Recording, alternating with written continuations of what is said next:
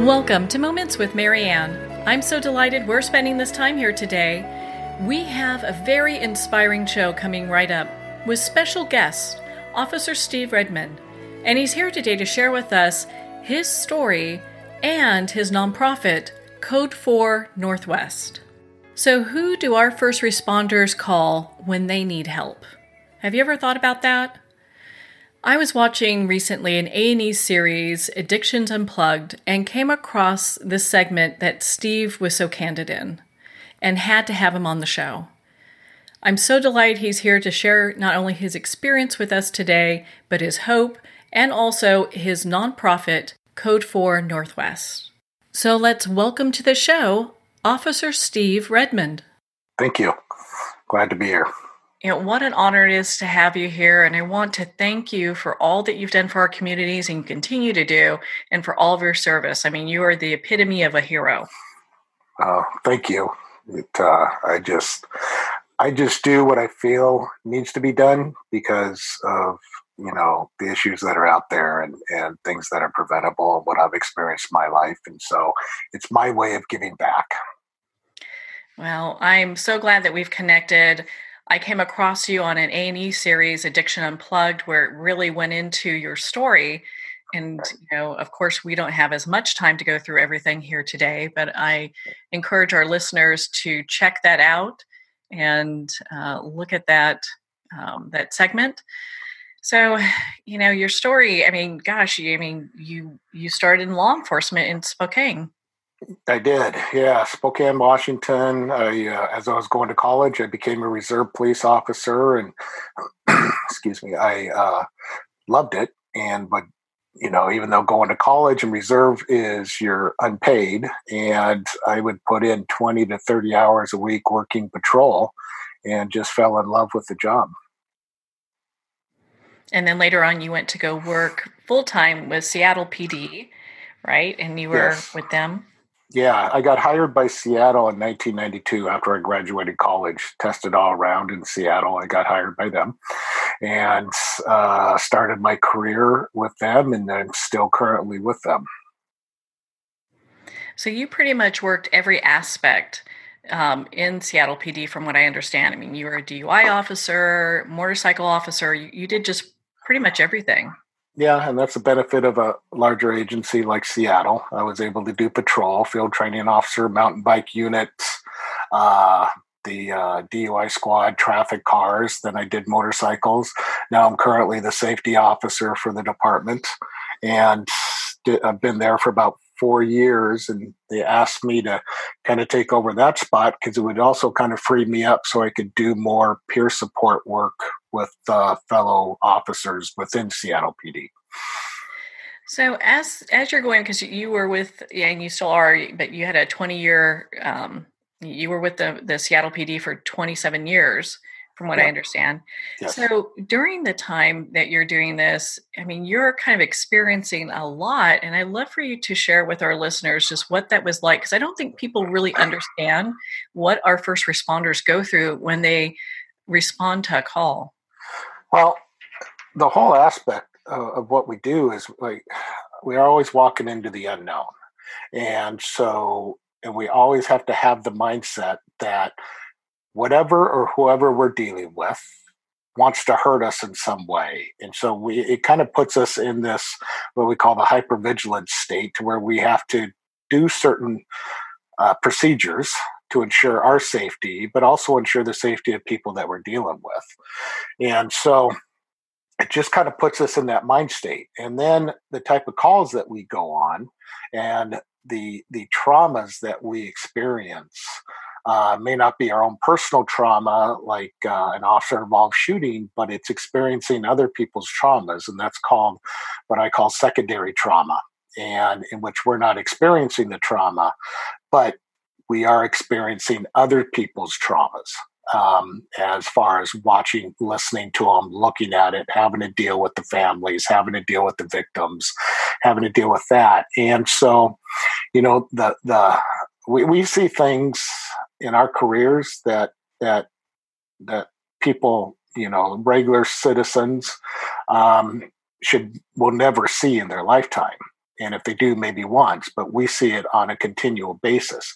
And that accumulative effect of these traumas and what we experience in this hypervigilance starts to add up, and it starts to kind of have this cascade effect where you start putting the blocks on top of each other and on top of each other until at some point you just get overwhelmed. Yeah, that place where you get to that overwhelm. I mean, it's like, what do you do then? Because I'm sure many first responders, they don't want to go and talk to a doctor or nurse because then that could affect their job.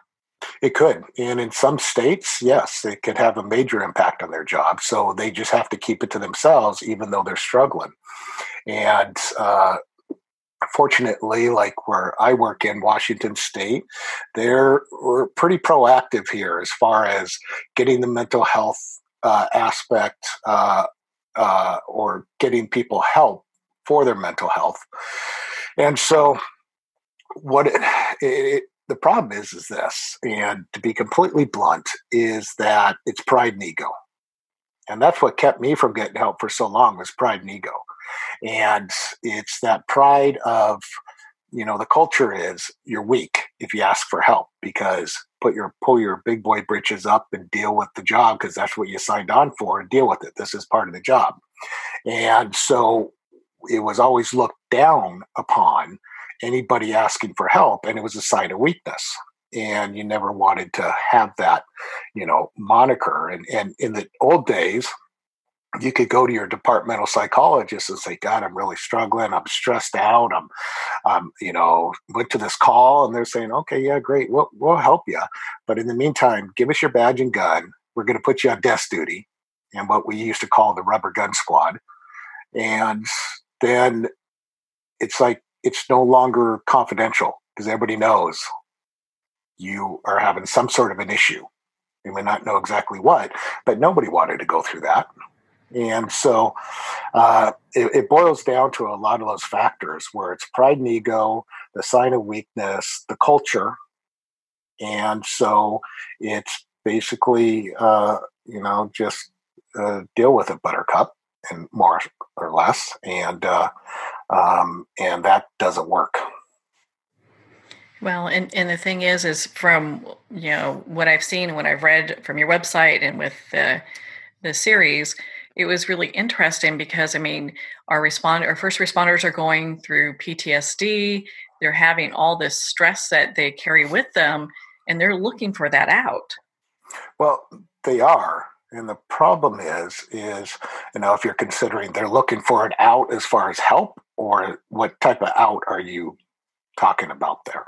Well, I'm more so, yeah, because that kind of left the door wide open there, but more so where they're trying to relieve the stress and kind of unwind or unload from what they've been through that day.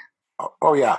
Yeah. It's, you get home from your shift, and if it was a bad shift, you end up a lot of times just isolating from your family or friends. And there's a great doctor out there, Dr. Gil Martin, who talks about, the hypervigilance, but then you come home, you sit in the big red chair, and you just sit there, and that's why you'll just binge watch TV, or you'll sit on a video game, or you'll just disappear, or you'll come home and you'll, be so stressed out that you need something to kind of help medicate that. So you'll have something to drink. And then as things get worse, that could progress into substance abuse. Doesn't necessarily have to be alcoholism, but it could progress into substance abuse, and or alcohol abuse especially. And that's a real thing. A lot of people come home and have a couple of drinks just to unwind. And which is, if it doesn't have a negative impact on your life, and you're still interacting with your family, still interacting with friends, and you're not, it doesn't have that negative impact, then I'm not saying that's a bad thing, but it's when it starts to have that negative impact, and you basically start to isolate and no longer are doing what you used to do that you enjoyed doing. What I had the ustas. I used to do this, I used to do that. Now I don't do anything. I just come home and sleep and just watch TV and sit on the couch and, whatever. And that's where it gets to be the bad part is, they're looking for that escape, and that's their coping mechanism. At what point through your journey did you decide, hey, I think I might have a problem. I need to really look at this? Well, there are a lot of red flags when I was starting my journey, and my journey still continues to this day. I mean, it's, and we can get into that here in a bit, but the it really started to where, I always was a guy with a high tolerance, and my friends used to joke that, well, when Steve gets drunk, then we better quit drinking because that means we've had a lot. And then, like I did talk about during the episode, a bunch of my friends and I back in the day when you could do this, that we went out we took a half a shift off. We all went out and just kind of went down to our local bar row that we patrol and sat down there and drank and came back up and see what we could see what our BAC was and blood alcohol level. And I was high, which I thought I was going to be pretty low because I was in better shape than all of them, at least physically. And the way I was behaving and acting. And that was the red light that came on. And it's then I knew that I had an issue, but I didn't want to deal with it. Well, and at that time, like, how could you? Because you really kind of developed your own resource at this point, right. to help people. Well, that was the thing too, is where do you turn to? Where do you go? I could Google best treatment centers in the country right now, and the ones that are going to pop up are the ones that are spending the most money to be the first ones that pop up. Does that mean they're the best treatment center? No, it doesn't. And so there is this whole notion of, who do you turn to? My family didn't know who to turn to because they saw what was happening. They saw that I was starting to spiral down, and who do they turn to? And unbeknownst to me, as I was starting to really spiral down, my wife for about 6 to 7 months was going to Al-Anon, and I had no idea. And because she knew something was there, she just didn't know what to do either. So she started going to Al-Anon, and that is one of the reasons why the organization like Code 4 can be so important, is because we vet the resources. We know the best treatment centers that are out there, and we find the best fit for the person, not based on, we don't get paid by anybody to put anybody into treatment because we're 100% all volunteer. We get no, quote, kickbacks or anything, which is completely unethical. It's how do we find the best fit for the person so they don't have to try to do the research, get put through the ringer by a place that may not be good, and that then we kind of become their advocate and get them to the best place possible based on what they're presenting. Well, I think that's such a huge resource. And it was heartbreaking listening to your story, but also it provided a lot of hope, and it was really encouraging as well, because you had some really dark times. Oh yeah. Yeah. And I suffer from a delayed onset of PTSD, because in that episode we talk about, I have this PTSD, accumulative trauma. But one thing is, a lot of the therapists didn't want to deal with my underlying childhood trauma. And a lot of first responders who have PTSD have a lot of childhood trauma. Most trauma places that are good trauma or trauma facilities that do good trauma work will focus on 15 years and younger as far as looking at traumas. And I did have a meltdown again because I'm upfront about this, and I speak about this as conferences. I was molested as a kid, and not by my parents, just put that out there or anything like that, but nobody ever dealt with that. And then that started to surface up again. And I wasn't able to deal with it until I put myself into another program that dealt with those traumas. And it's Deer Hollow Recovery Center in Utah, which I went through there, and I got over 240 hours of just trauma work. And it was incredible. It changed my life, and to where I got to be truly happy, healthy, and able to move on with my life. And that's what a lot of things people don't realize is this trauma aspect doesn't necessarily have to be work trauma. That can trigger some things, but a lot of times it's childhood stuff that we didn't know was even there. And it doesn't have to be like what I went through, but it could be other traumas, and that anything that causes a spiritual, emotional, or physical pain can be considered a trauma. And so it was a good educational process for me, because I thought I knew about PTSD, and I go around the country and I speak at conferences about PTSD. But honestly, after I went through this program down at Deer Hollow, I had no clue of what it truly is, and then truly how to get the tools to combat its effects. Because it's always there. It's never going away. But you can control the effects of it. I just applaud you for your courage, because, I mean, a lot of people go through childhood trauma, and it's still kind of this taboo topic, to talk about, even though it's being discussed more now than it was 20 years ago. And thank goodness for that. But to have that compounded with workplace trauma, I mean, I can understand when people start to come a little unraveled at the seams, because it's just so much. Yeah, I mean, because you can look at two people who are dealing with the same trauma. One person is just fine going through that trauma, doesn't have much of an impact on them. Then the other person may start to fall apart because of it. Well, there's a reason for that. And is it from the childhood? Is it the accumulative effect? Is it something going on at home they can relate to, whatever? But that's where you get a good therapist, and good therapy can get to the bottom of it and kind of figure that out, and then work on that. Again, like I said, to give you the tools to be able to combat that, to get you beyond that. So when it does may possibly come up again, the memories are still there. The feelings might still be there. They just don't have the effect anymore. Yeah, it's not what's really in charge. You're more in charge of being able to deal with that situation or those emotions that are coming up. And it's in your story on Annie, you shared about how you got to a point where you were actually contemplating suicide, and how your wife was really the hero that day. Yeah. Yeah.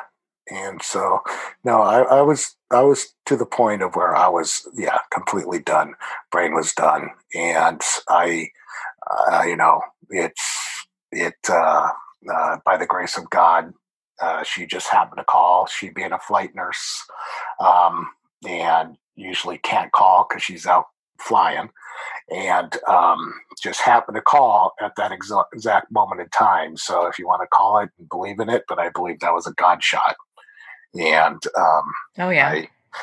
I put the gun away, went in, sat in my living room, and unlocked the front door because I knew the fire department was coming. I know they like to kick indoors, and so I didn't want them to do that to me. So I just unlocked the door, sat in the living room, and they walked in, and I just looked at them and says, I don't know what to do. I need help. And they were great. And they took me to the hospital. Yes, I was a mental patient. I spent just about 4 or 5 hours there at the hospital, but had to talk to the social worker there.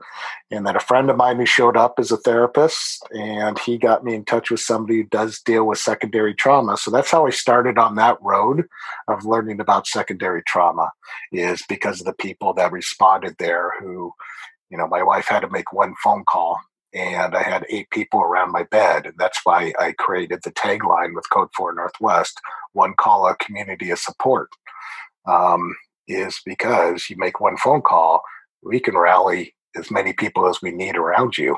And like I said, in support, not judgment. How encouraging that is, because especially as a first responder, I mean, it's tough enough going through that type of a situation, I would think. And then not to have the best people there would really be heartbreaking.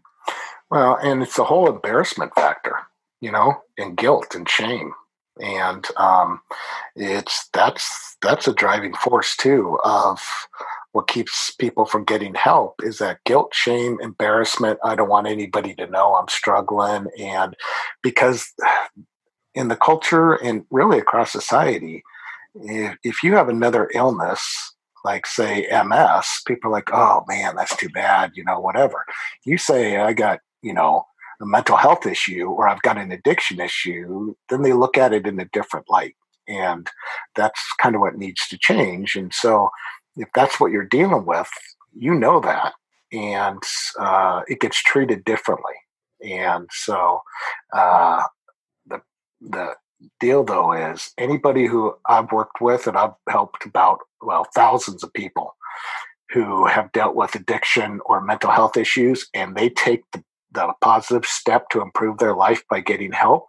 I've never seen any negative outcome of it if they're proactive and do it before things get super bad. Mm-hmm.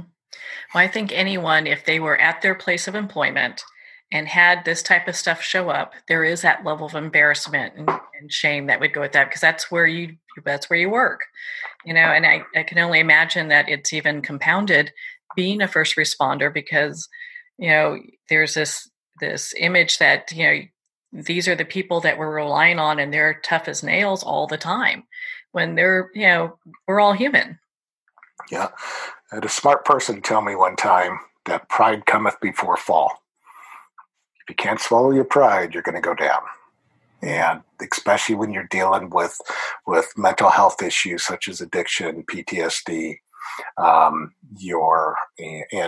people call it PTSD, and I'd like to just throw this out there. It's really, now a lot of people are calling it PTSI. It's post-traumatic stress injury. It is an injury to the brain that can be fixed, but when you put the disorder on it, that sounds worse. And so a lot of the professionals in the field are switching and calling it PTSI. So that's another aspect, because it kind of takes some of that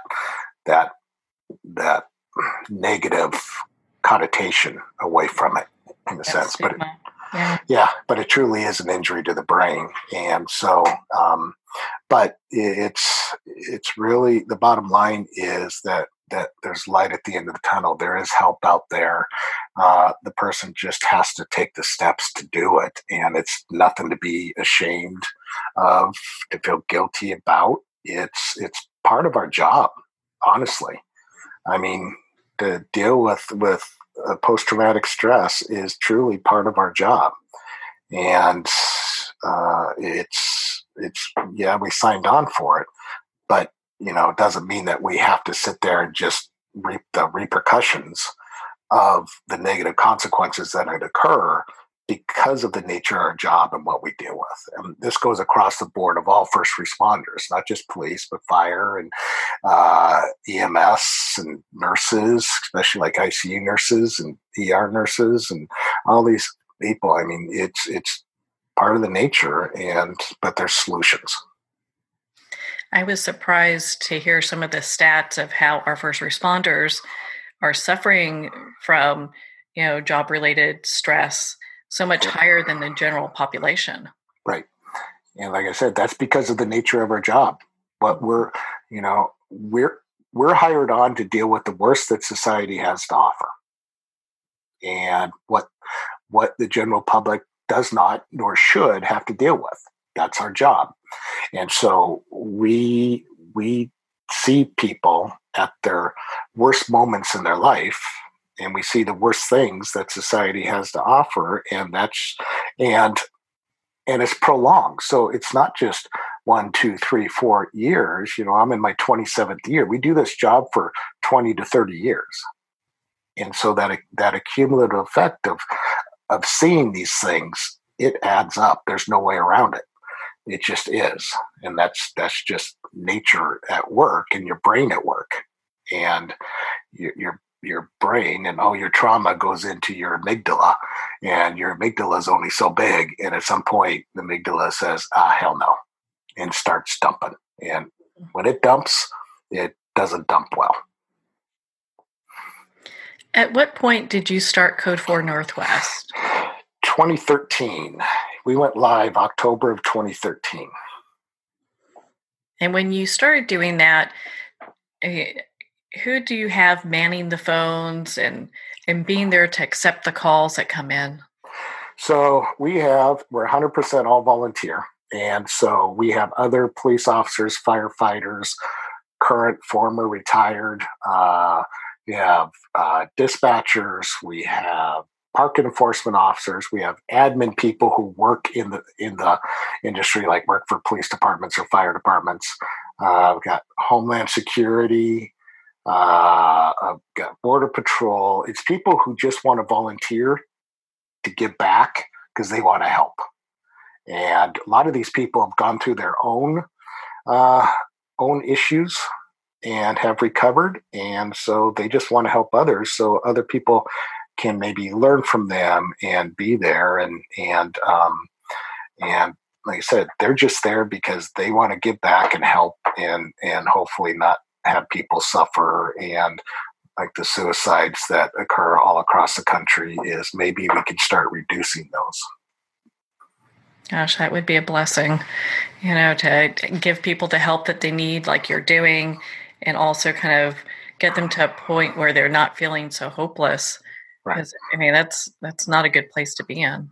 No, it's an awful place, and I've been there, and you feel like you're on your own little island.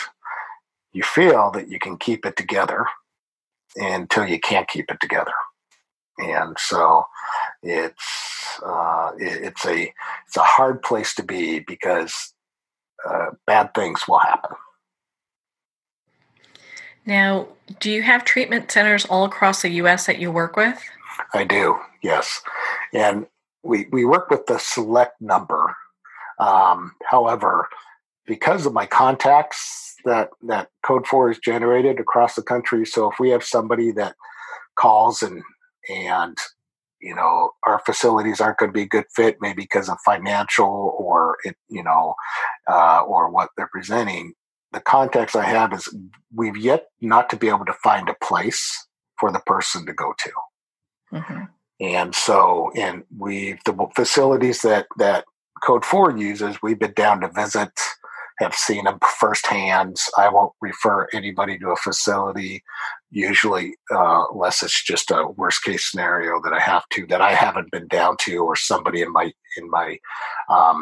organization hasn't been down there to visit and talk to the clinical staff, see the facilities, see what it is, and to make sure that they're actually saying what they are, and it's not just fluff that they're telling you they're the best thing since sliced bread. And then we reevaluate if we do send somebody to a place and they have a bad experience. We figure out why that was. Was it the person? Was it the facility? And if the facility isn't up to what they say they will or what they are, we won't use them anymore. Well, that's good. It seems that you really are vetting this so well to make sure that the first responders get the best options possible. Yeah. I truly believe we have, and most of our facilities are on the West Coast, since we deal with Washington, Idaho, Oregon, but I sometimes get calls from California, Texas, Florida, what have you, and then we have the ability to place people in other facilities that have been vetted by others that we trust, and they say, yeah, it's good, and they do this and that, and so we always have options to find solutions for people, and that's what we work through. Now, are the calls confidential? If someone needs to, who's a first responder needs to make a call, where do they go? It's 100% confidential. Yeah, we're covered under an RCW, Revised Code of Washington law from the state of Washington that says first responders who call our line, it's 100% confidential. We don't give out any information to anybody. That's very encouraging. That way they're not worried about how this is going to impact their life and their job. Right. Yep. And so they can call and talk, and they said it is a confidential call, and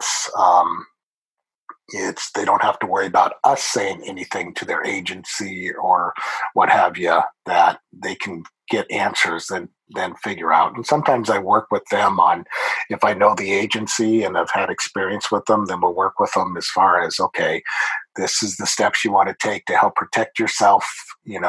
Most places have FMLA and Family Medical Leave Act to help protect them, but some places, are still way behind the times, and people have to be very careful on how they approach things. And we do have HIPAA protection and things along those lines. But the biggest question I get is, how's this going to impact my job? And most of the time when people are reaching out, unfortunately, there's already been some issue at work or something that has triggered this. And so it's a matter of, it's kind of like going out for knee surgery. Most of the time you don't have to tell your agency why you're going out sick. And if you're going in for post-traumatic stress treatment, it's HIPAA protected. It's a medical issue. And so you just have to tell them, I'm going to be gone for a while and I'll get a doctor's note to come back. But you should never have to tell them why. Oh, that's good. Our first responders deserve to have our support and our protection, especially when it comes to their job and they're looking for help. Yes, agreed. Without a doubt. Where could, if we have first responders that are listening now and they need help, what is a number that they would call? Well, if you're in Washington, Idaho, Oregon, it would be 425, and let's see here, 425-243-5092. And then one thing I'll do here, and then there's a national hotline that does, they do vetted resources, and let me pull them up. I don't have their number, but I'll pull them up here real quick. But they're on Facebook. It's the Institute for Responder Wellness, and they're based out of Florida, but I trust them. And they also vet the resources, especially around kind of east of the Rockies. And they're a good resource as well. And awesome. Yeah. Good to have, resources on both sides of the country. I know you cover quite a bit all over, but, if someone says, hey, I think I want to reach out to someone in Florida, they have that resource available. Yeah. And they do the same thing that we do. They vet resources. They're not a crisis line.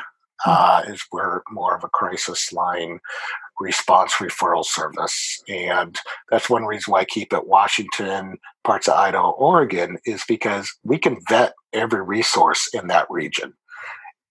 Around the country, I have all the treatment centers vetted, and we don't mind taking calls for somebody who needs treatment. We have those vetted, but counselors and therapists, we don't have those outside of our region. I mean, we can help find them, but we haven't been able to vet them. So that Institute for Responder Wellness does have another database that deals with the rest of the country. Now, let's say, because a lot of times people will save up their vacation or use the Family Act to go ahead and address this. Do you have people that will actually fly in from out of state to see specific counselors, and it kind of keeps it a little bit more private? No, not because a lot of insurances, unless they're private pay, will not do that because of the cost. Okay. And because of licensing. However, like say if I'm dealing with somebody in Washington, I send 99% of my people out of the state for treatment. because I feel there's better treatment centers in other states that really focus on first responders, focus on trauma, and because a lot of places will say that, oh yeah, we deal with trauma. Yeah, we're dual diagnosis, co-occurring disorder, and they may get one therapy session a week for 45 minutes with a therapist. Well, that's not really dealing with trauma. Whereas, like, I went down to Deer Hollow Recovery outside of Salt Lake City, and like I said, 40 plus hours a week was just trauma work. They could deal with substance abuse, but it was just trauma work and intense trauma work. And they get down to the nitty gritty, and they specialize in first responders. And my belief, they're one of the better treatment centers in the country when it deals with first responders and trauma, or just trauma in general. It sounds like they really get to that core issue, because that's what everything else is kind of stacked on. Oh yeah. They get to it. They really peel things open, and then they kind of put you back together, and they give you the tools so that when you leave, you know how to handle things. And they do a really impressive job. How can the community either support or donate to Code 4 Northwest? They can go to our website, and that's www.code4nw.org. And there's a donation page, and so they can donate in there. And that's how we operate. We operate off donations, and all the money that comes in goes back out for trainings. And we do a lot of peer support trainings, and then also scholarships. And we've given out, we're up to probably about $40,000 we've given out this year just in scholarships to help people if they have a financial need, just to get them through the doors. And so I believe in trying to take that financial barrier out of the picture, so then there's no excuse. Yeah. And then they can focus on their recovery. Yep. Yeah. So people can do credit card, or they can send checks in there, but that's how we continue operating, keep the phone lines open and everything else. Then we do, one big fundraiser a year that we're doing this year on October 26th. And that just gives us our operating budget for the next year. And then donations that come in truly do help. But like I said, it doesn't go into anybody's pocket or whatever. And all the money that comes in goes right back out to operating and to get people where they need to be and the trainings that they need. I'm telling you, Steve, you are a hero to so many. I mean, you just not only to our community, but to our first responders. I mean, my goodness, what an astounding organization you have. Thank you. People say, you save lives, you do this. And I'm a firm believer, and people correct me when I say this, but this is my thought process. I don't save lives. I give people the opportunity or solutions so they can save their own life, because they've got to do the work. And that's it. It's just, I've done the work to be able to get good solutions, good options, and it's up to them to take it or not. And we'll help them however we can, but we're not going to do the work for them. That's true. It's a personal job, but you give them the opportunity to have that. Well, Steve, my goodness, I mean, we can talk about this all day. I'm so glad that we've been able to spend this time together to talk about your organization. Thank you so much for taking the time to be on the show with us here today. Oh, no, thank you. I really appreciate it. And it's an honor, and any chance we get to kind of let people know that, hey, there's solutions out there. You just got to look, and you don't need to struggle. Then I'm all for that, and whatever we need to do to help spread that message. And that's why we're here, and more people. I'd love to see more people get involved, and more states even start what I started with Code 4 and starting to do their own thing. And just so, because it's all these issues are solvable. It's just when you're in the issue, you just can't see that end of the tunnel. Yeah. And so sometimes you just need to be kind of taken by the hand and guided around to where you can see like, oh, okay, it's scary, but wow, thank God I did it. And there's the opportunity to do with people that you can trust too, which is a big thing. It's not somebody who's just, answering the phones. I mean, as you said when we first started our discussion, it's other first responders who are actually picking up that phone and helping. Oh yeah, absolutely. So I mean, it's perfect, and so yeah, it's whatever we can do, and we're a small little group, but we do impact a lot of people, and we're just here to try to help. And if we can't help somebody, we'll try to find them other options that maybe they can turn to get the help they need. Well, Officer Steve Redmond, thank you so much for taking the time to be on the show, not only to be so candid about your story, but to share with us what our first responders go through.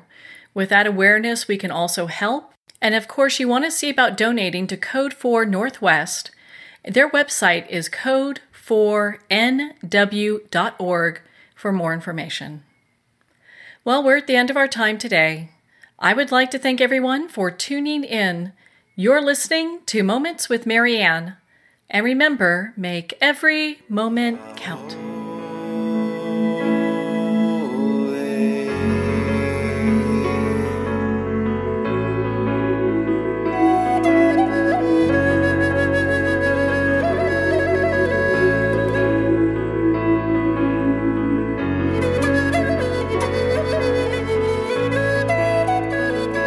In a single moment, your life can change. Moments with Mary Ann is a transformative hour that covers an endless array of topics with the best of the best. Her guests are leaders in their fields, ranging from inspirational authors, top industry leaders, and business and spiritual entrepreneurs. Each guest is gifted and a true visionary, a recognized leader in her own work, and while teaching others to develop, refocus, and grow, Mary Ann will bring the best guest and sometimes a special surprise. Don't miss this. You never know just which moment will change your life forever. Moments with Mary Ann airs every Sunday, Monday, Thursday, and Friday at 8 p.m. Eastern and 5 p.m. Pacific Time. Make sure to tune in and visit momentswithmaryann.com for more information.